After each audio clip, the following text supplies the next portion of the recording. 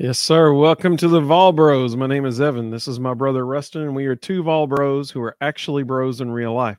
I always have to check Rustin's name now to see if he's got a clever one up there for the evening. Um, Welcome to I think the 92nd show of the Vol Bros.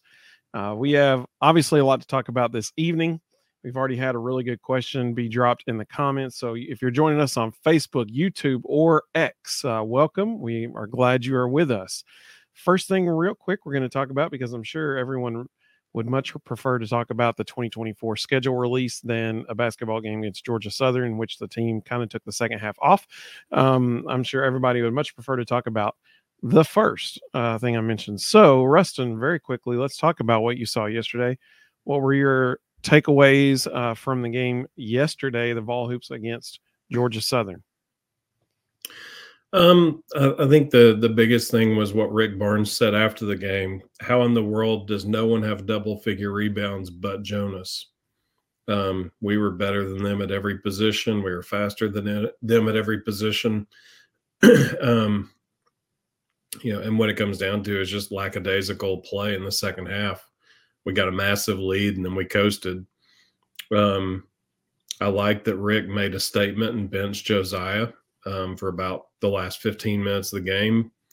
And then after the game said publicly why. You don't value the ball. You don't value possessions. We don't value you playing. That's a great game to make that statement, especially to some of the younger guys. They just saw a 27th year senior get benched. So that'll speak to them. Thought Jonas Adu had an amazing game in a lot of ways, not just the unbelievable scoring outpouring he had, but thought he did a lot of the little things really well, a lot better than he did the last game. It's been cool to watch his development. He's just getting better and better. Is there anybody that can even begin to compete with Jonas for player of the game? I don't think so. Yeah, I don't either. I think he is 100% the player of the game. I echo your thoughts as well. I will say the one thing that I was happy to see is it didn't seem like there was a long stretch of time where we couldn't shoot the ball well. There was a pretty decent little stretch there where we weren't taking care of the ball, getting a little, careless with it when we were up by prime example, we were up by about 20-21, and all of a sudden we were up by 13 because they were just getting careless with the ball, thinking the game was, won and taken care of, and all of a sudden it wasn't. And so, kudos to Georgia Southern for sticking with it. Zakai really turned up the heat on defense there with about 7 minutes left, which kind of swung the momentum back towards Tennessee. But I think clearly Jonas Adu, player of the game, no doubt about it. You can't really use any other person.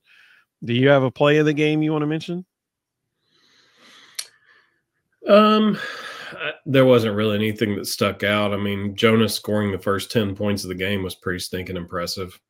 In literally every way possible. I mean, he hit mid-range jumpers, he hit post-up moves, he hit a free throw, he hit a three. He literally scored from every angle. So that was, I don't know about a play of the game, but if you want to call the first 4 minutes of the game impressive, he pretty much took that over. Yeah. So I do have one play of the game. This was actually kind of tough to think of. Like, I was sitting there racking my brain, like, what would be my play of the game? Because there wasn't just like one phenomenal play or one momentum shifting play. But I will say my play of the game was solely based on beautiful interior passing. There was a play where it was in the second half. Who was it? Phillips caught the ball. I don't know. It wasn't on the block. It was a little bit higher than it. Adu slipped behind him, and he made a beautiful bounce pass between two defenders to Adu, who scored. It was really, really pretty. It was off the rebound. Jonas missed a three and then followed his shot and just kept cutting. And Cade Phillips got the offensive rebound and hit him on the cut. There you go. It was just beautiful interior passing. So that's why that was my play of the game. Let's see. Already got some comments coming in here. Zach, welcome, buddy. Zach said the Adu pass / rebound / dunk is mine. That might be the same play we're talking about right now. I think he's talking about Jonas found Josiah, made a really nice pass, and Josiah's shot kind of rimmed out, but Jonas was following it and got a tip dunk follow. Let's see. Zach said, Adu's been playing really, really well so far. Zach also said he called the Georgia Southern score prediction, which he did. He nailed it. 56 points. But he said I was way off on the Vol score. So originally Zach said like 150 points or something like that, I think. Well, at halftime, I mean, we said 90 to 100, and at halftime we were on pace for 98. Yeah. And then the second half, they just decided we don't have to play anymore. Yeah, and almost backfired on him. Papa J, welcome, Papa J. Good to have you with us. He said, man, I hope we can at least be Elite Eight. I totally agree. They certainly, especially if Phillips Tobey is playing well. But if they have one other big guy really step up to who can give some positive minutes, it'll be hard to beat them in March, especially if their guards can make free throws. That's the biggest thing. They have so many people on the floor who can make free throws. So, when the going gets tough in the last few minutes and they're being fouled to intentionally stop the clock. If they have a lead, you protect that lead by making free throws. So if they can do that, then, they have an excellent shot of continuing to win in March. Zach said he originally said 106 to 56. So he nailed half of it for sure. The only 10 UC said, hey guys, haven't been watching basketball, spending too much time watching these constant portal updates. So I'm here to be caught up. It's almost impossible to keep up with at this point.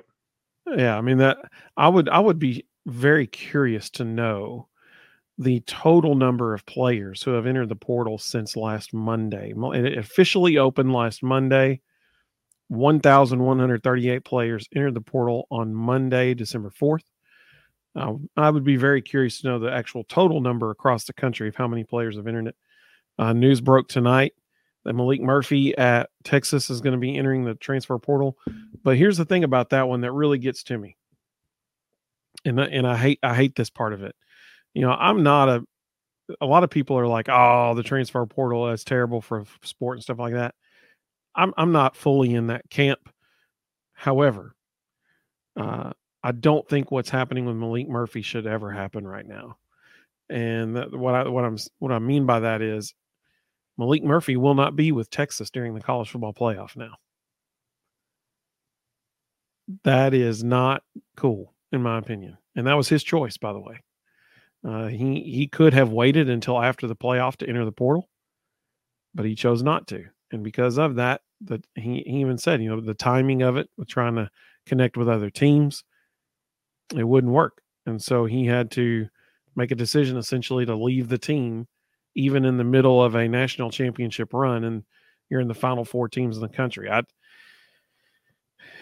don't know about that. He was their backup quarterback. He beat out Arch Manning for the backup quarterback spot. That one rubs me the wrong way a little bit there. Since Monday, it's just Wednesday, but 1 week in, Monday night, there was a little over 1,500 in the portal. Yep. Zach said the craziest so far is Riley Leonard at Duke going to Notre Dame. Why you lose one game and you're out?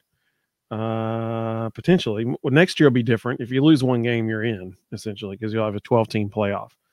But the current situation, the current setup, yeah, you would be out if you're at Notre Dame and you lose one game. Zach asked a really good question earlier.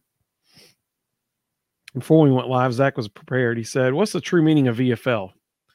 Is it someone who stays 1 year, or someone who stays 4 years, then leaves for another school, like a graduate transfer situation, or someone who stays throughout and goes pro in their sport the whole time at Tennessee? He said, I say you should have to stay at least 4 years to call yourself a VFL. I would say the caveat to that would be situations like Hendon Hooker. Hendon was at Tennessee for 2 years. I would venture to say we would all think he's a VFL. I would say he views himself as a VFL. So I'd say that, there's definitely some case-by-case basis on that. I would say any player that walks at senior day or misses their senior year because they go pro as a junior. If you do that 4-year thing, there's NFL guys that leave after 3. So I would say anyone who actually finishes their career at Tennessee. That's a good criteria. Absolutely. What has been interesting tonight, as you mentioned, people could potentially leave after 3 years to go pro, which probably is what's going to happen with Nico, just to be honest. What has been fascinating tonight has we as a collective fan base are already way probably overreacting for next year's schedule. It has been glorious to watch on Twitter and on X. Side note, if you are joining us on Twitter right now or X, welcome to you. If you have questions, you can ask them and I'll see the notifications.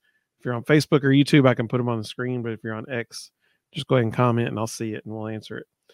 But here is Tennessee's 2024 football schedule released this evening. SEC Network and ESPN. It was broadcast on both networks. They call it the 2024 SEC schedule release program. If you have not yet seen Tennessee football's official schedule release video, it is fantastic. I would recommend watching that after, of course, we do this. Just a spoiler, if you haven't seen it, when it gets to the Vanderbilt slide, pay close attention to the picture of the stadium. Yes. It is priceless. It's pretty good job. And it was definitely chosen on purpose. It was not for random selection. For sure. The only Tennessee said because coaches have the power to bring you in and send you packing, you can only value a VFL by way of contribution. Doesn't have to necessarily be on the field. I mean, that's fair. I'm sure some of the guys that have entered the transfer portal did not enter the transfer portal of their own volition. So I think that's a fair statement. Coaches can essentially have players removed.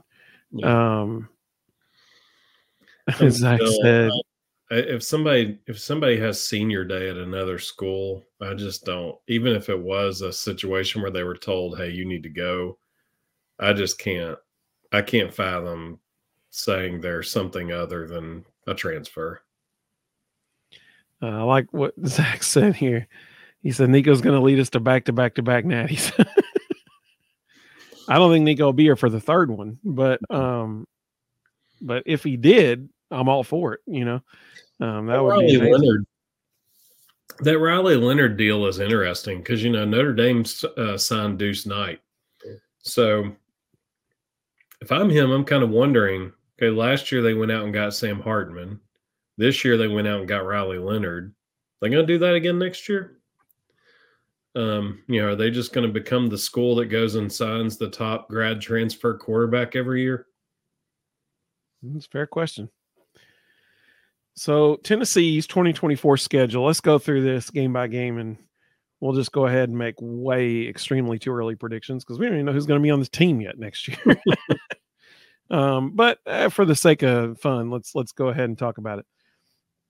Starting in August, I love it when we kick off in August because it will be like clockwork every year. We kick off in August. On July the 1st, I will tweet. We can now officially say that Tennessee plays football next month, even though it's 1 day shy of 2 months after that.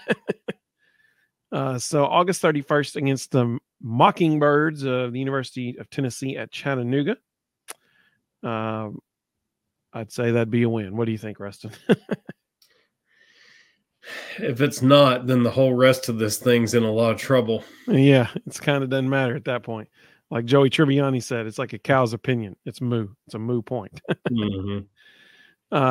September the 7th. That is a neutral site game. Yeah. In Charlotte, North Carolina, against the Wolfpack of North Carolina State.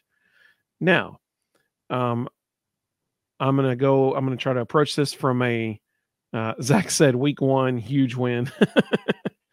I'm going to try to approach this from a unbiased as possible perspective. And if we're looking at North Carolina State, they're losing their best linebacker. I mean, you gotta think that that's going to be a win. But who knows? You know, a lot of people are like, man, we're going to just dominate next year with Nico at quarterback. We haven't seen Nico at quarterback yet. Yep. We don't know what that's going to be like yet. So, but you gotta think that the NC State game and a neutral site would be a win. What do you think? Yeah, they got Grayson McCall this morning, so that's an upgrade at quarterback for them. But I just don't see enough talent on that roster to overcome the talent we would have, even what we have returning. I tell you, you talk about Nico.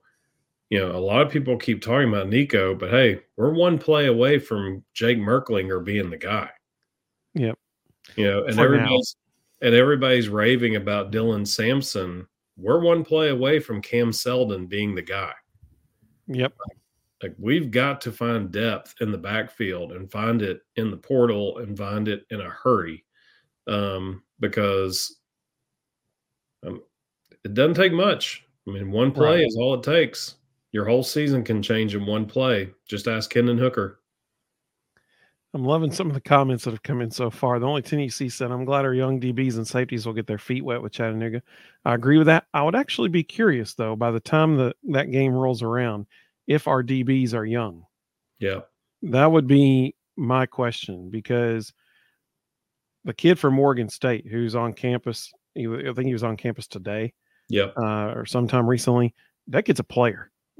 If he comes, he's starting. Like that's no doubt about it.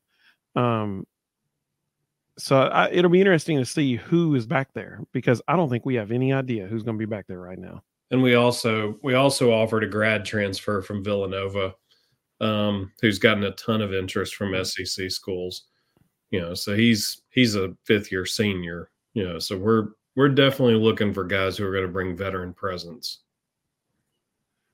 The only Tennessee said, to be honest, there are a lot of Power 5 teams that are one play away from depth disaster. No doubt about it. Mm-hmm. I mean, look at Florida State with their quarterback situation this year.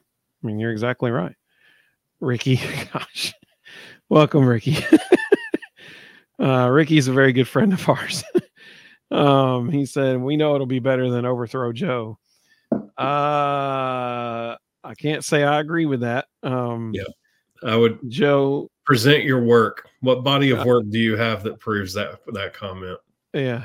Joe had over 3,000 yards of total offense this year.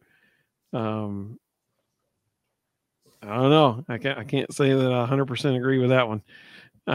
Zach said, let me take my orange sunglasses off and put my checkerboard ones on. Huge win against NC State. I like it. Zach said he's already purchased his national championship tickets for next year. He's ready to go. I love you, Zach. Hopefully that was from a reputable site. Yeah. All right, so September 14th, home game against Kent State. I mean, come on, that's a win. I mean, I think we could all agree that's a win.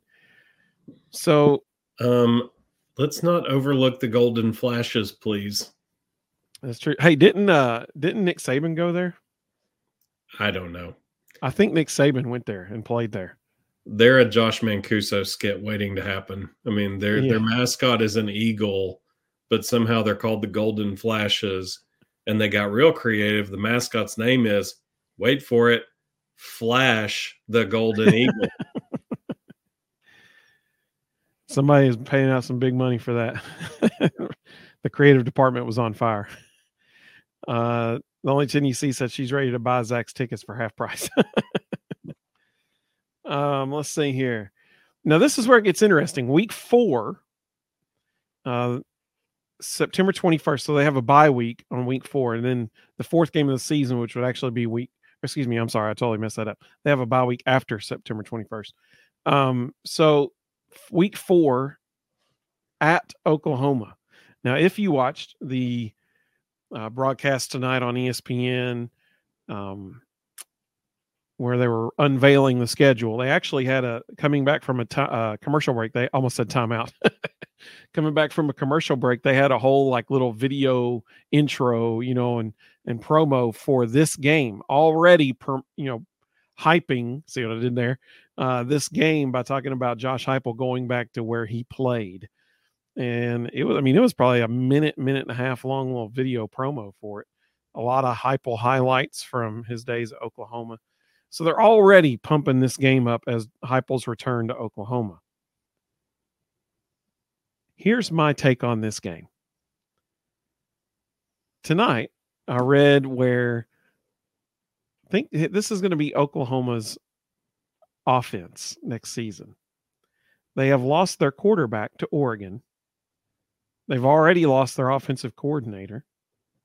And as of tonight, all 5 starting offensive linemen have now entered the transfer portal. So Oklahoma's offense next year is going to have a brand new quarterback, a first-year offensive coordinator at the school, and a completely new offensive line. That doesn't sound like a recipe for success, in my opinion. And unless they sign somebody in the portal, a true freshman and a redshirt sophomore fighting for the starting quarterback job, neither of which have played meaningful snaps. So I'm going to say that's a win. with a brand new offensive coordinator in Seth Littrell, who is not a Jeff Lebby guy. He's an air raid guy. He coached at North Texas. Before that, he was an assistant under Mike Leach. So he's going to shift the offense a little bit. Jeff Lebby runs Josh Heupel's system. Seth Littrell runs the true air raid. So that might be why a lot of those linemen are jumping in the portal. They're not real excited about stand-up pass blocking every down and just getting punched in the mouth over and over. So it's going to be interesting. I'm not buying that stock. I think we beat Oklahoma. I mean,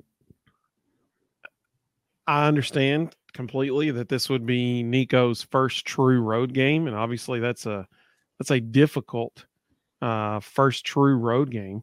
It will actually be his first SEC game, which is kind of weird to say that since it's Oklahoma, but that's the new normal now. But it would be his first true road and SEC game. It's not going to be easy, so I don't think it's going to be a lopsided win by any means. But it's hard to look at Oklahoma literally with a whole new offense and a whole new offensive set of players. It's hard to look at that and be super confident if you're an Oklahoma fan. So I'm going to say the Vols win that, and that's without my orange-colored sunglasses on. So, the only thing you see said, wow, the portal giveth and the portal taketh away. She's exactly right. Technically, it'll be Nico's first SEC start. He played against Vanderbilt this year. Yeah, that's true. That's a good point. So after Oklahoma, we have a bye week, and boy, howdy, do we need it, because October is going to be a gauntlet. October is going to be if you're a Vols fan, October will be a lot of fun. But if you're a player, it's going to be a gauntlet. So after that September 21st game, week 5, we have a bye week. And then we start October at Arkansas. So we actually have back-to-back away games. And so October 5th is at Arkansas.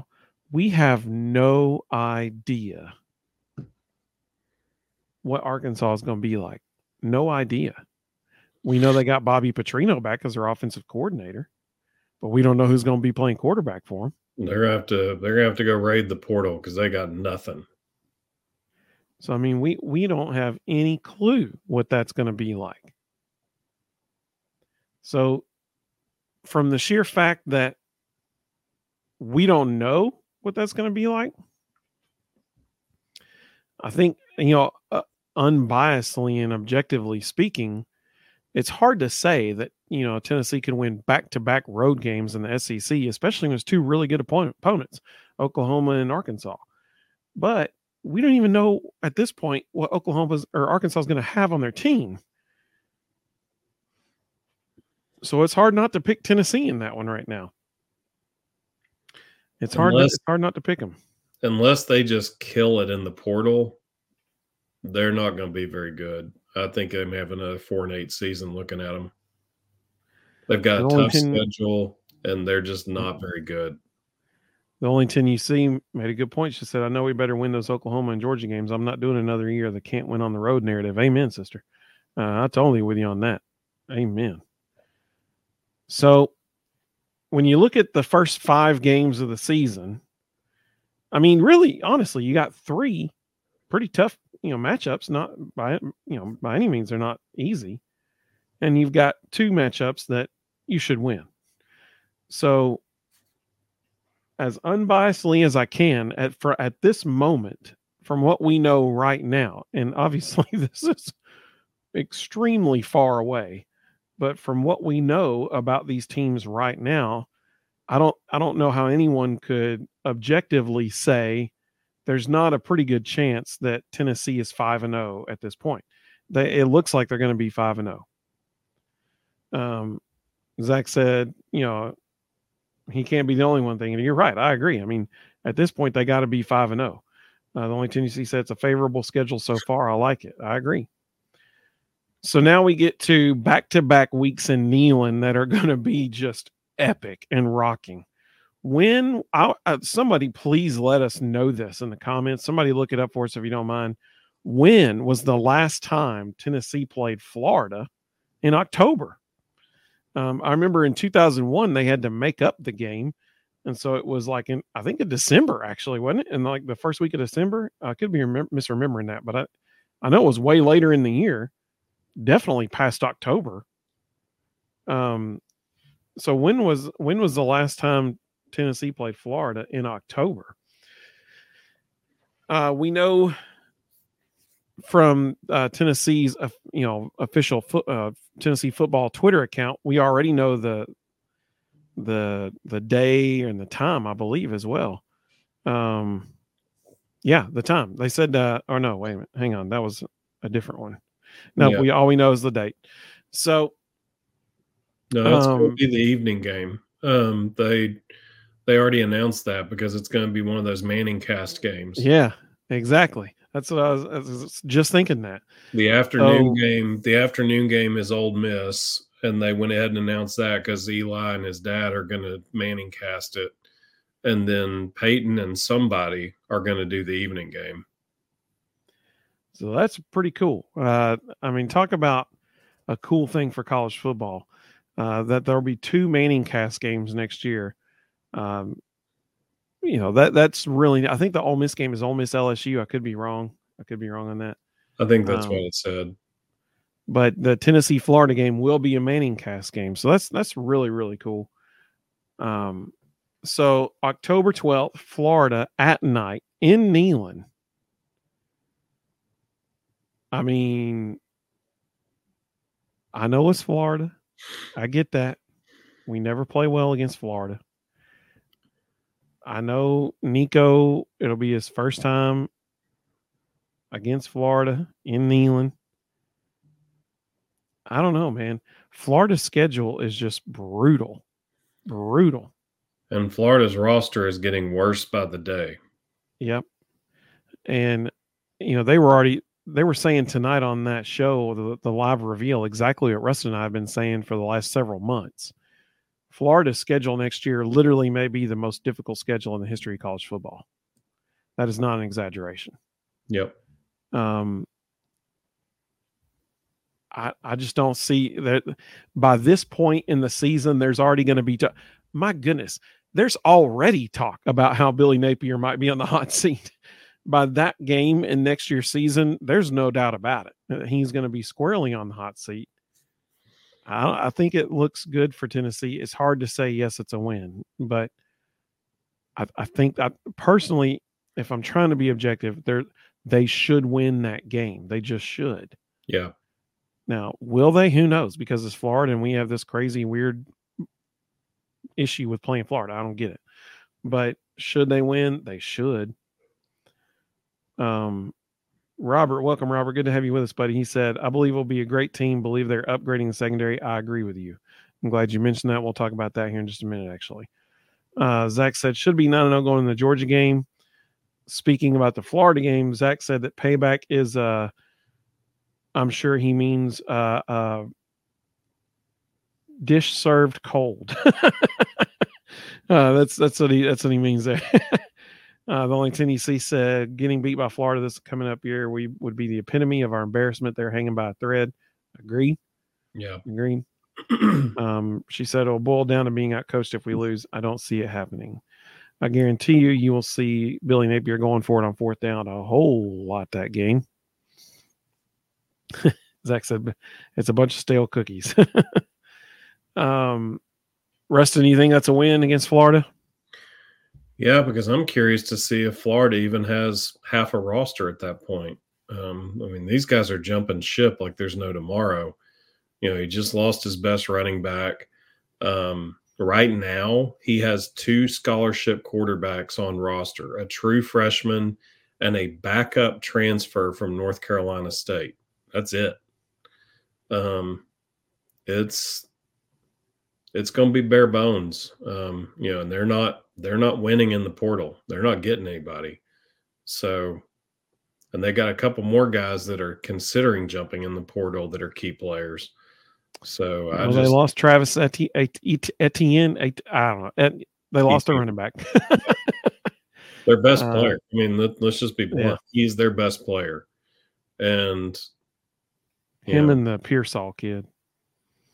Yeah, and I think he'll probably go pro. I don't see him staying around. I think once he gets his draft grade, he'll be gone. Rusty, welcome, Rusty. Good to have you with us. He said Florida will play their game of the year in Knoxville. I totally agree. Hey, that's our Batterval syndrome kicking in right there, buddy. He said, but they might not have enough roster. Agreed. You know, that, yeah, it'll be very interesting to see who stays the remainder of this off season in Florida. Because let's be honest, Florida's not bowling right now.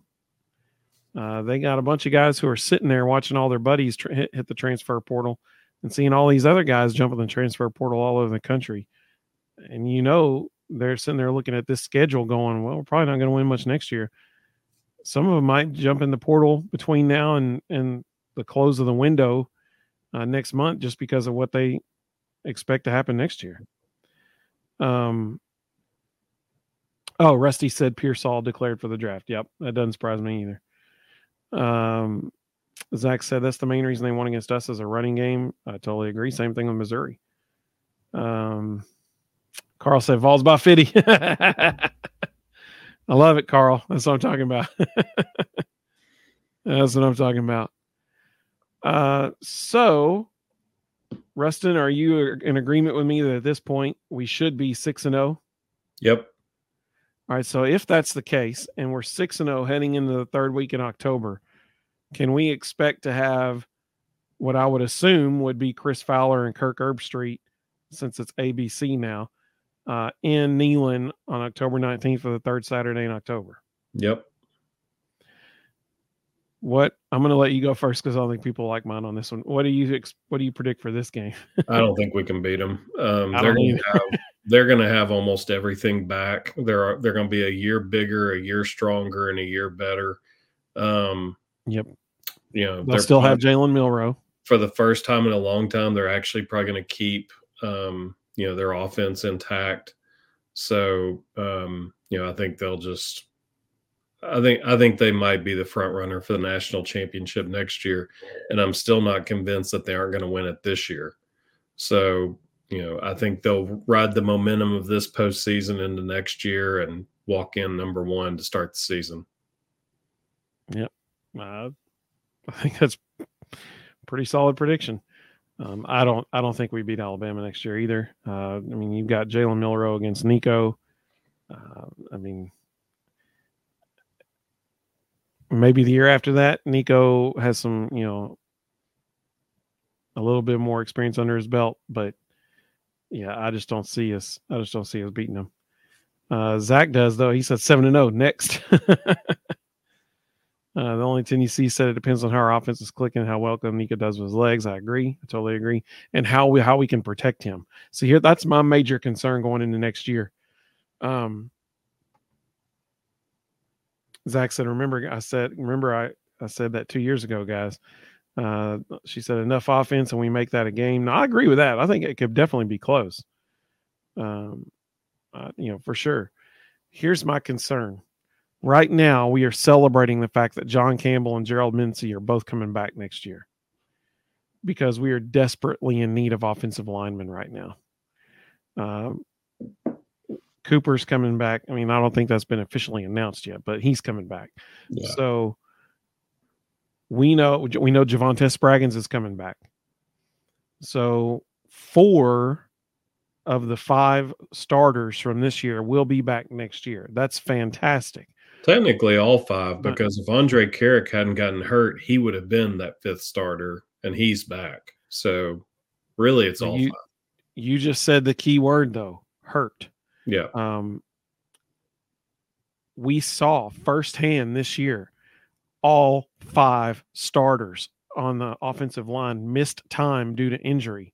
And it wasn't like a little bit of time. Like it was, a game or more. I mean, like it was, Cooper missed 3 games. We have to, I tweeted this at one point during the season. In the SEC, you can't just have 5 offensive linemen. You essentially have to have 10 because you're going to need all 10 because they're going to get injured. They'll have a running back roll up on their knee. They'll have, there's so much that can happen. You got to have as many dudes there as you possibly can. That's just the reality of the situation. And so we are in desperate need of offensive line depth right now. The good news is we've got a really strong offensive line class coming out of high school, but offensive line is a development position. It is a rare dude who can step in and contribute solidly as a true freshman on the offensive line in the SEC. Can it happen? Sure, of course it can. We've seen it happen at Tennessee. Is it rare? 100%. So we got to have some portal guys coming in the offensive line in a bad way. Like we have to. Let's see. Carl said our defense may be the difference. Maybe not just in that Alabama game, but as a whole for the whole season. It's going to be fascinating to see what happens with our secondary over the next 2 months. No, less than that. The next month. Yeah, really the next 3 weeks. Yeah, for sure. The only thing you see said we can pull an Auburn, guys. Home field advantage is real. That's fair point. No one expected Auburn to do that well against them this year. Who knows, right? Who knows? Anything can happen. Zach said, and just another thing, Bama should have 3 losses right now. I get that with the Auburn game. I understand that. We were up 20-7 on them at halftime and totally laid an egg in the second half this year. Rusty said we need to hit on one of these portal tight ends that can block. Totally agree. Personally, I think they're going to get the kid from Notre Dame. I have no insider knowledge of that. I don't talk to that kid, but based on how it appears online, it would seem as though they're going to get the kid from Notre Dame. I think, honestly, that's why Eccles flipped to South Florida with Alex Golesh, because they are getting the kid from Notre Dame. I think that's why the kid from Connecticut did not come on his official visit, because he knows they're getting the kid from Notre Dame. I think all of those signs just indicate that that's where that's going to go. But I agree, we need one bad. Like, we need one. And keep in mind, there's 2 portal sessions, and the second one comes after spring practice. So even if you don't get somebody right now, there's a lot of shifting and changing happening in coaches around college football. And all it's going to take is Bobby Petrino showing up at spring practice at Arkansas, pissing off the wrong tight end, and all of a sudden there's a really good player in the portal. And And that will happen this spring. There will be guys and all these shifts and changes of coaches. There will be another portal season that's going to shock people, and they're going to be like, why is that guy in there? Just because you're good doesn't mean you jive with certain staffs. Let's see. The only Tennessee made a good point. I was thinking about different things she said, but this one cracked me up. She said, don't worry, I've already spoken to Oklahoma's offensive line. If you missed this earlier in the show, literally. Which ones? Who's left? Is there anybody in the room? If you missed this earlier in the show, what the only Tennessee is referencing is all 5 starters for Oklahoma's offensive line as of tonight. The 5th one entered tonight are now in the transfer portal. So they will have an entirely new offensive line next year. Come on down. That's all I got to say. Come on down. I agree with her. Rusty was talking about the Alabama game. He said that was such a weird game. He said we needed to be up 28-7 at half to win that game. And I mean, I agree. It was a tale of 2 halves. No doubt about it. All right. This is a good point. Only Tennessee said, remember, we didn't grab our portal guys, Keenan Peely and Gabe Judy Lawley, until January. They were quietly enrolled. So I'm still very curious to hear officially from Gabe Judy Lawley that he is returning. I hope he does. They need him to return. I think he will, because I think really what he's doing is just testing out the waters of his draft grade. I don't think he's going to like his draft grade. Right. I think he's going to return. Zach made a good point. Oklahoma's offensive line can come to Tennessee and beat up on Oklahoma next year. Yep. So, Rustin, are we in agreement that by the end of October, we have a bye week, the last Saturday in October? Are we in agreement that going into that bye week, we are 6-1? Yep. All right. So, kick off November with a home game against Kentucky. That's a win. What do you think?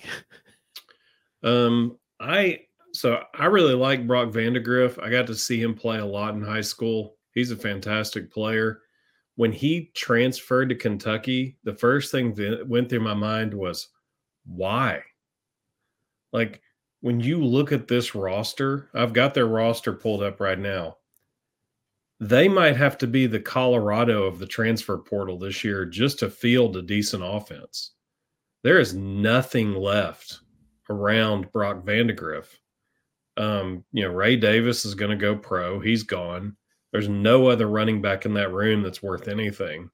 They're going into this bowl game with Devin Leary at quarterback and Devin Leary at quarterback. They do not have another scholarship quarterback on roster. If Devin Leary gets hurt in the bowl game, they have 2 walk-ons to pick from. It's like when they played a wide receiver against Tennessee in 2012. Yeah. Their best wide receiver's going pro. He's gone. He was Sorry that I brought that up to everybody. Yeah. Sorry about that.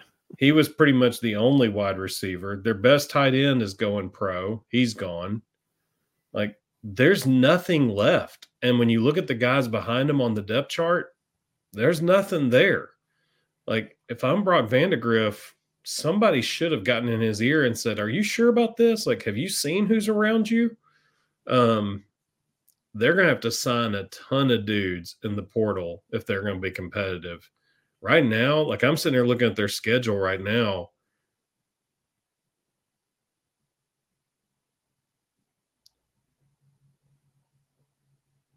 I'm seeing 6-6 at best. The only thing you see, thank you so much for that.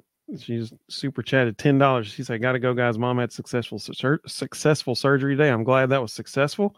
She said, I need to care for her needs. Enjoy it as always. Thank you so much for joining us, Only Tennessee. Our hope, prayers for speedy recovery for your mom. We are glad that it was successful, no doubt about it. So we really appreciate you joining us, and for that super chat, that is awesome. Thank you so much. We really, really do appreciate that.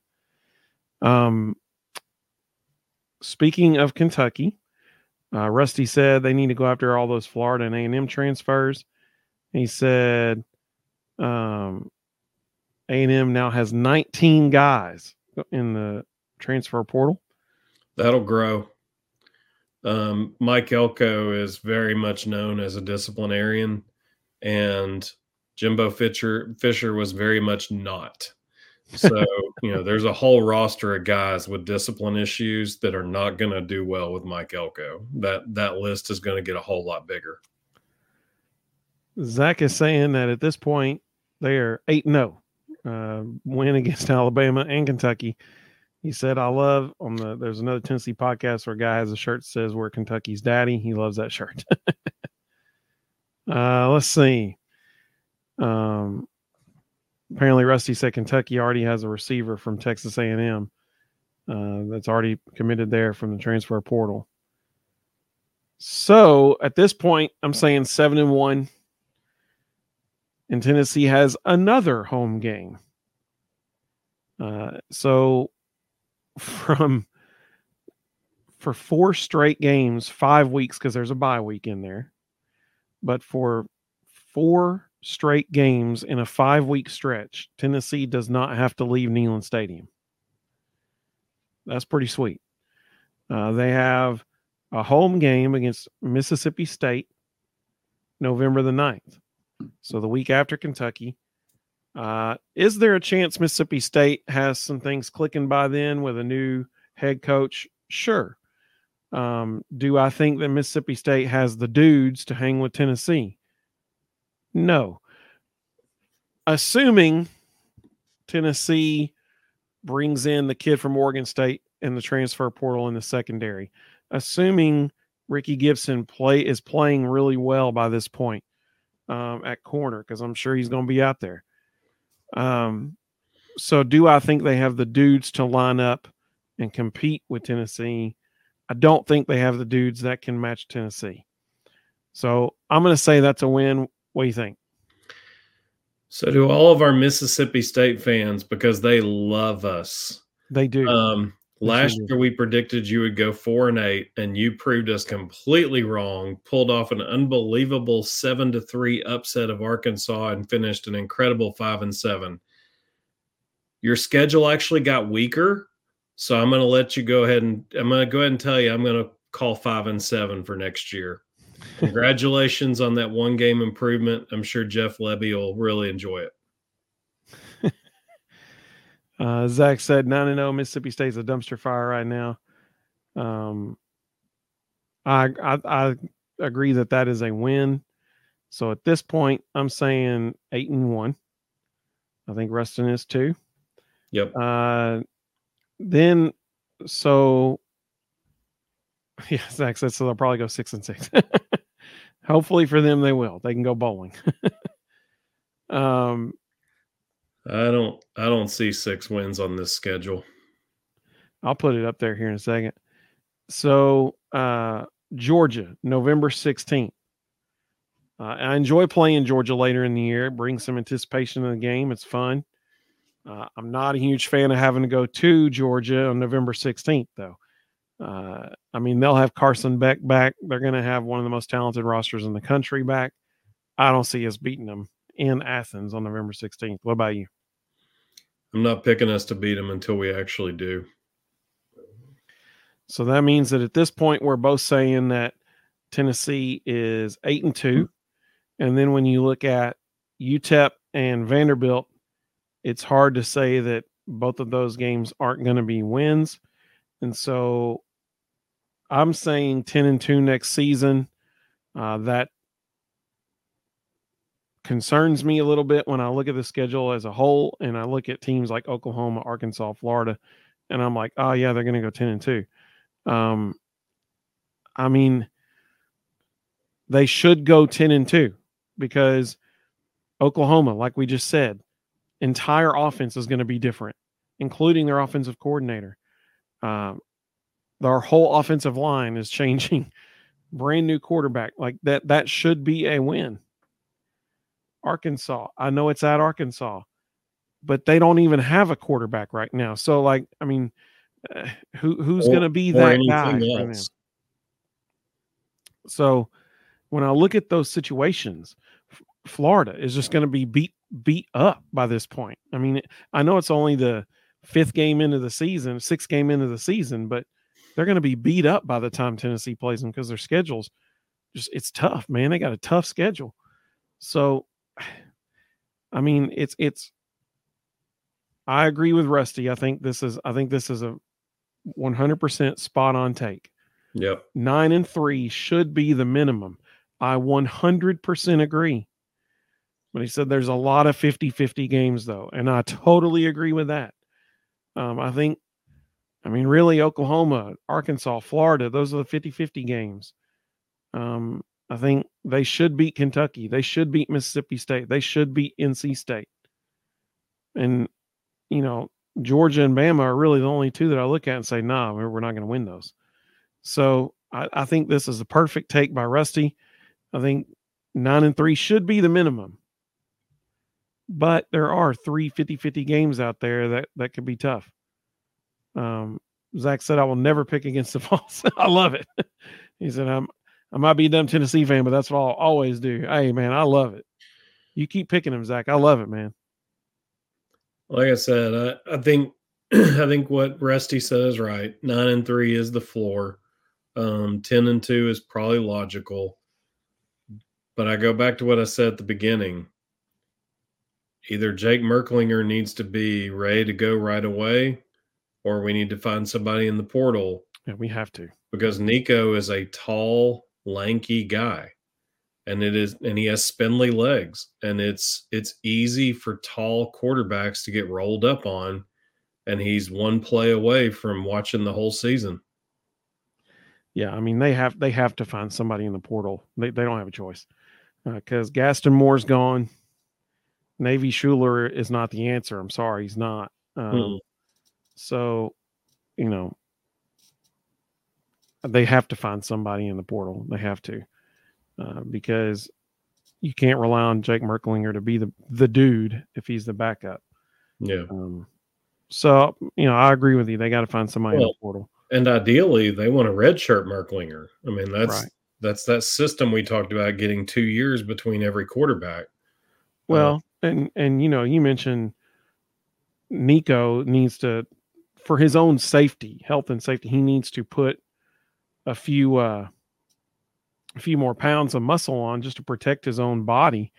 Well, Jake Merklinger is that times 10. I mean, Jake Merklinger he's just a tall, skinny dude right now, and so he's got to have a season where he is not on the field a whole lot to develop his own body, to protect his own body. We mentioned Florida's schedule. We mentioned Mississippi State's schedule. So let's look at Mississippi State real quick. I know this is super small, but they have Eastern Kentucky. That's a win. Arizona State at Arizona State. I don't know, man. That's going to be tough for them. That's a coin toss. Yeah, it's a 50-50 game. Arizona State just got a good quarterback in the transfer portal. That's a 50-50 game for them. They have Toledo. Let's not forget that is a top 25 team right now in the AP poll. In the last AP poll, they moved Tennessee out of the poll and put Toledo in the top 25. So that is a top 25 matchup. They might lose that. They might lose that game. It's in Starkville, so I gave it to them for that reason. But I had them at 2-1 right here. Well, I think probably what's going to happen is that Toledo is going to be a victim of their own success. Yeah, and all of their best players are going to transfer somewhere else for money. Like I would venture to guess that would be the case. Then Mississippi State has to go to Florida. That's a coin flip game. Or excuse me, it's in Starkville. It's a coin flip game. They have to go to Texas. That's a loss. They have to go to Georgia. That's a loss. They get to host Texas A&M. Who knows what Texas A&M is going to be like at that point? But I still think it's a loss because I think Mike Elko is a really good defensive coach, and Jeff Lebby will not have the horses yet to run what he wants to run. Agreed. Well, and Texas A&M just has better athletes on their team right now. They got Arkansas at home. That could be a win. That'd be a tough one. I had them winning this year, that 7-3.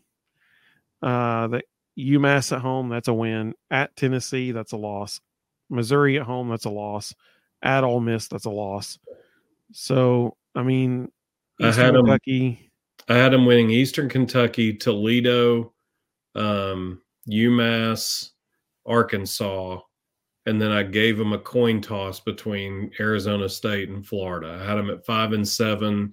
They might be able to get to 6-6, but I doubt it. Yeah, I agree. I totally agree. Florida, good night. This is just brutal, man. Florida starts the season with Miami at home. Fortunately for Florida, it's at home. Then they host Samford. Still probably a loss. Probably. Then they host Samford. Samford is obviously, a bowl subdivision team, but they're actually a good bowl subdivision team. So this will be a win for Florida, but not by much. This is a good Samford team. At least it was this year. They might be a victim of their own success too. They might have people leaving. Texas A&M, that'll be it's in Gainesville. That'll be kind of a coin flip game because who knows what's going on with Texas A&M by that point. There's still probably better athletes left on their roster than Florida does. Maybe, who knows? That's a game that's just kind of up in the air right now. Mississippi State at Mississippi State. I mean, they'll probably win that. Who knows though? UCF in Gainesville. I don't think they're going to beat UCF personally. No, I don't either. UCF beat Oklahoma by like 1,000,000 points this year. It was crazy. They got to go to Tennessee. That's a loss. They get to host Kentucky. Still probably a loss. Who knows? I mean, that'll be a coin flip game. Georgia, that's a loss. At Texas, that's a loss. LSU in Gainesville, that's a loss.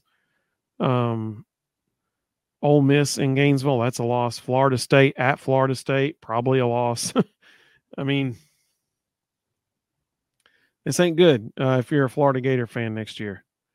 I mean, when you look at that, you're really only guaranteed one win. I had them 5-7 at best. Yeah, I think that's generous. They beat Samford, probably Mississippi State, maybe Texas A&M, maybe Florida State, maybe May. I mean, I can see 2 wins, maybe 4, 5 tops. You say 5-7? Is that what you said? Mm-hmm. Yeah, I mean, I think that's the ceiling, honestly. So that Florida Texas A&M game, weirdly, might come down to a current recruiting battle that's happening right now. Florida has DJ Lagway committed to play quarterback, and he's probably going to be their starter because they have literally no one else. But when A&M hired Colin Klein as their offensive coordinator, he made Lagway his priority, and he has swayed Lagway into considering decommitting and going to A&M. If DJ Lagway ends up signing with Texas A&M, Florida has no quarterback. It's not an ideal situation if you're a football team. It is always good to have a quarterback if you're a football team. So, I mean, that is a tough schedule for Florida. A tough schedule. I mean, Zach said he heard that Lagway's looking at Florida State. That would make sense. He's opened his recruitment back up, but it's really between Florida and A&M.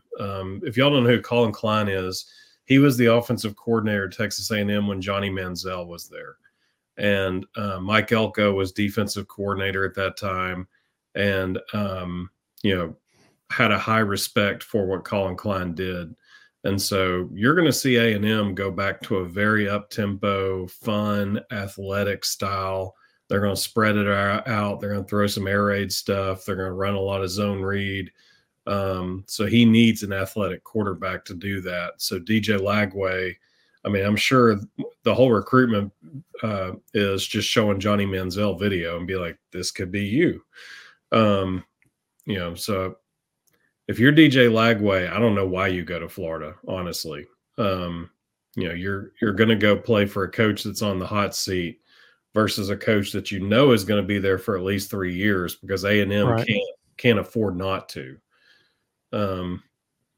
and play under an offensive coordinator who loves to make the quarterback a showpiece and have fun and air it out. Yeah. So last thing for the night, somebody mentioned earlier about, Tennessee has 6 defensive backs in the transfer portal right now. So question, should people be concerned? If not, why not? I think that's exactly what we said was going to happen. I think there are, in college football especially, sometimes as a junior or senior, there is a guy that gets signed behind you, and maybe as a junior, you're good enough to beat him out, but it was close. But you know how much you changed between your freshman and sophomore year once you got in a college strength program. And you're looking at that dude behind you going, I beat him out this year. After a year in a strength program, I'm not beating him out next year. I don't want to sit and watch him for my senior year. So I'm going to find somewhere else where I can play. And I think if you look at all 6 guys that are in the portal, I think for at least 5 of them, that's the scenario. I think one just entered because he just knows he's never, ever going to play at Tennessee because he probably never should have signed at Tennessee to start with. But, I think the other 5, it's just the reality of these guys over here are better than me. And next year, they're going to be a lot better than me. Yeah, not, and like you said, not just, yes, obviously the physical element of it with being in the weight room for a year, that's a huge part of it. But then you also got to consider these guys have been sitting in a film room for a year now. They know offense is better. They know what they're supposed to be doing against different types of offenses better. Yeah. So physically and mentally, they're going to be more prepared. And if they have more natural talent, then it's hard to beat that out. And so I think that's why we're seeing a bunch of folks enter the transfer portal right now. And I think Rustin made a good point. He tweeted out from our Vol Bros account. He tweeted out, why are people upset that we're clearing house essentially on the one position group that everybody complained about all year, for the last 2 years? Yeah. These are guys that we've been saying are secondaries. We got to improve our secondary. Well, in order to improve the secondary, you have to have room to do it. Yeah. And so it's not fun by any means because you appreciate these kids and what they did for the university. You appreciate them putting their bodies on the line on Saturdays. But if you want it to get better, then you got to have better players. And so hopefully that's what they're doing right now. And the other thing I said was kudos to Josh Heupel that unlike some coaches we've had in the past, he actually is willing to make the hard decisions and say, we got to get better here. We've had some coaches in the past that wouldn't pull the trigger on that. For sure. And I think the other thing that's important, and you've probably said it 3 or 4 times in the last year, just because they're a year older doesn't mean they're a year better. And, we had a bunch of guys in that secondary that played a ton of snaps. But if you look at the course of their career, did they ever actually get any better? I think about the only one you could make a case did was Kamal Hadden. And sometimes watching him, I wondered, did he actually get that much better, or are the rest of them actually regressing and it makes him look better? Well, I definitely think his tackling got better after that Florida game. Something happened after that. I think he got shown you got to start tackling people after that Florida game. Yeah. Because he got way better at tackling. That's why I love Gabe Jeudy-Lally being back there, is he is a sure tackler. He is a confident tackler. He uses great technique when he tackles. He wraps people up. That's why I really, really hope Gabe Jeudy-Lally is back. Just so everybody understands, Gabe Jeudy-Lally is not in the transfer portal. However, he did go through senior day activities and festivities on senior day this season. So he has a year of eligibility left. He can return. Yeah. So we're hoping that he does. Yeah, I mean, it's what we've said from the beginning. He's going to test the draft waters, see what his grade is. It's probably not going to be great, and he'll come back. Absolutely. And Zach made a good point. He's saying, on the flip side, just because you're a sophomore doesn't mean you can't lead your team to an Natty. That's right. I mean, look at Kool-Aid McKinstry. Started as a true freshman at Alabama. I don't think he's talking about DBs. He's referring to Nico. Oh, you talking about Nico, Zach? So, I mean, there are dudes, there are special talents who come along that you just got to get them on the field, And so we'll see what happens. It'll be interesting to see from this recruiting class. I mean, you can think about this recruiting class. You got Boo Carter coming in. Boo Carter's a straight up athlete. I mean, there's no doubt about it. And so, he was talking about Nico. He said the Heisman chants are starting already. But he gave love to Bazooka Joe. Speaking of Jake Merklinger, Josh Heupel and Joey Halsley were at his home tonight having dinner. So, I mean, when you look at the secondary for next year, if they have the kid from Oregon State back there, which dude's a player. I mean, he's a player. If they get him, that's a big win. That is a big win.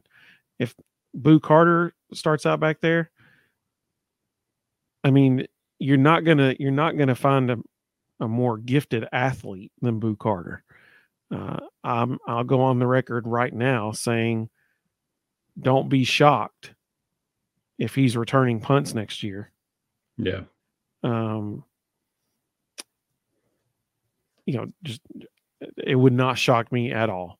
At the very least, he's going to be the backup punt returner. I think you will see him and Cam Seldon returning kicks. They'll be the two deep people on kickoff return. But just go back and watch Boo Carter, his punt return highlights from this year when he was playing some of the best schools in Tennessee, like Maryville and Alcoa and all these schools. It was like a man among boys. I mean, it was incredible watching him play. Rob, welcome, Rob. Good to have you with us, buddy. He said Aaron Beasley's coming back, right? I believe Aaron's eligibility has run out. Yeah, he's done. So he was. This was his 6th year. He used his COVID year this year, I believe. Yeah. What will be interesting? Go ahead. The starting linebackers will be Keenan Peely and Arian Carter. What will be interesting is if Brew McCoy comes back. That's the one everybody needs to keep their eyes on, because that's an intriguing one. Jared, welcome, Jared. Good to have you, buddy. Jared's a good friend of ours. He said, who are the incoming freshmen that are going through bowl practice already? So Mike Matthews saw this tweet out, a photo of him and his family. Austin Price was referring to it. There's an article written by Matt Ray of VolQuest. So to answer Jared's question, I know for a fact Mike Matthews is going to be going through bowl practice with the team. I think actually their first practice is this Saturday, and it said that he would be there on campus this Saturday to go through bowl practice with the team. I have not yet seen other names for sure, but I bet Boo is probably one of them. Yeah, Boo kind of hinted that he would be there. So that's a really good question. Zach made a fantastic point. We got Keenan Peely back, and that is huge for next year. Well, and you mentioned Boo. We actually have some young safety talent that it's going to be a dogfight to get on the field at safety. You got John Slaughter, you got Jordan Thomas. Technically, Wesley Walker can come back. He has 1 year left. We've got some guys at safety that we could very easily play 4 guys back there. So, I think Zach makes a good point with Keenan Peely coming back. You got Keenan Peely, Arion Carter, Jeremiah T-Lander, Caleb Perry, Elijah Herring. Yep. I mean, Jalen Smith. Jalen Smith won't be redshirted anymore. He can play. That's true. That's a strong group. That's a really strong group. Our defensive edge rushers next year, good grief. it's going to be a show, man. Yeah. It is going to be a show. Anybody watching this right now, go ahead and set your DVR for every Tennessee game next year, because you're going to want to watch our edge rushers.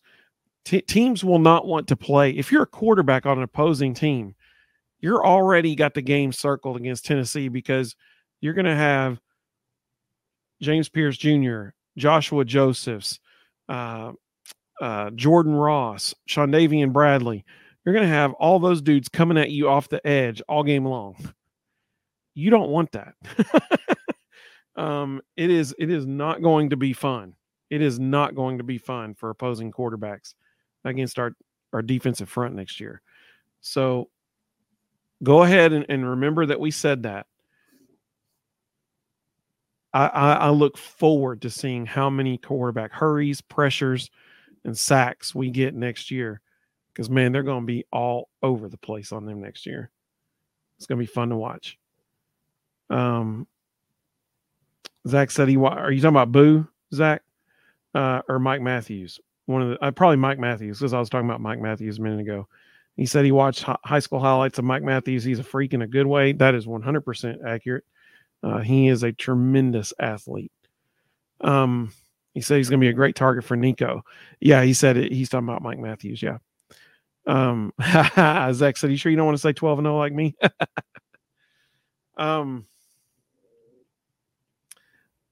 Unfortunately, I can't go that far. We'll see what's going on. So, I mean, you think about the interior of the defensive line. They're going to have Bryson Eason back. He's returning. That's good news. They'll have David Hobbs back. That's good news. Potentially Omari Thomas. I don't think it's going to happen, but probably Elijah Simmons. So, I mean, they got some dudes coming back on the interior of the line as well. Obviously, it'd be nice to get one out of the portal to replace Omar Norman Lott. But they got some. I'm not concerned about the defensive line for next year. They're going to be okay. And we hardly played guys like Tyree West, Tyree Weathersby. Like we've got some guys that sat on the bench waiting their turn that are really good. Yep. Zach said Peely's going to get 5 sacks in the first game. Mark it down. Zach has no faith in the UTC offensive line. Yeah. Can you imagine that poor quarterback for UTC? Like we love UTC. I grew up going. We live in Chattanooga. I grew up going. I remember being 5 years old at Chamberlain Field, sitting in the next to the top row with the people from our church, the Pedigos behind us. I think it was the Pedigos. Yep. I can't remember their last name. It was I remember going to games. I remember seeing Terrell Owens playing in college at UTC. So we love UTC, but whoever is going to be their starting quarterback next year, I do not want to be that dude walking into Neyland Stadium that day, because he's going to have people flying all over the place after him. That is not going to be fun for that dude. Well, any other things you want to talk about, Rustin? No, I think that covers it. So very, very exciting time. We got a schedule all ready for next year, ready to roll. We'll see. I guess we'll see in the next couple of weeks if, it's going to be Nico or Joe in the bowl game. I guess we'll find out soon enough, because that's going to be happening pretty quick. I have a pretty strong feeling we'll be hearing some stuff no later than Saturday, because if they show any team stuff in Saturday, we'll know if Joe's out there or not, running with the ones or not. So, I mean, it kind of has to be both of them, because we don't have anybody else. Gaston Moore's in the portal. So, yeah. I mean, it's them or Navy Schuler. So, right. So it's either going to be the Nico show or the Joe show, one of the two. I'll stand what I said from the beginning. I think it's Joe first half, Nico second half. Yeah, I mean, I'd be curious to know the dollar amount in Heupel's contract for a bowl win. I would be very curious to know that, because I think that will certainly play a role in how, if Joe plays, how much he plays. He wants that bowl win. Well, this has been a lot of fun. Next time we go live will be Sunday night. Is that the 17th or the 18th? I can't remember. 17th. 17th. Okay, thank you. So December 17th, this upcoming Sunday, 9:00 p.m. Eastern time, we will be going live. Zach said he don't care who's playing quarterback, just win, baby. Amen, brother. I totally agree with you, Zach. Totally agree. So we hope everybody joins us Sunday night. We'll have some info then about the bowl game because their first bowl practice is this Saturday. And so we'll find out this Saturday who's running with the ones in team sessions if they allow the media to be present for that part of it. Very, very interesting, thing going on this Saturday. So everybody be sure to join us on Sunday as we talk about that. Zach said good night, Vol Bros. Love the show as always. Hey, we appreciate you, man. We appreciate you joining us. So we hope everybody has a great, great night. Go Vols, baby, and we will see you all very, very soon. And I'm going to do the football outro since we spent the vast majority of the show talking about football. So have a great evening, everybody.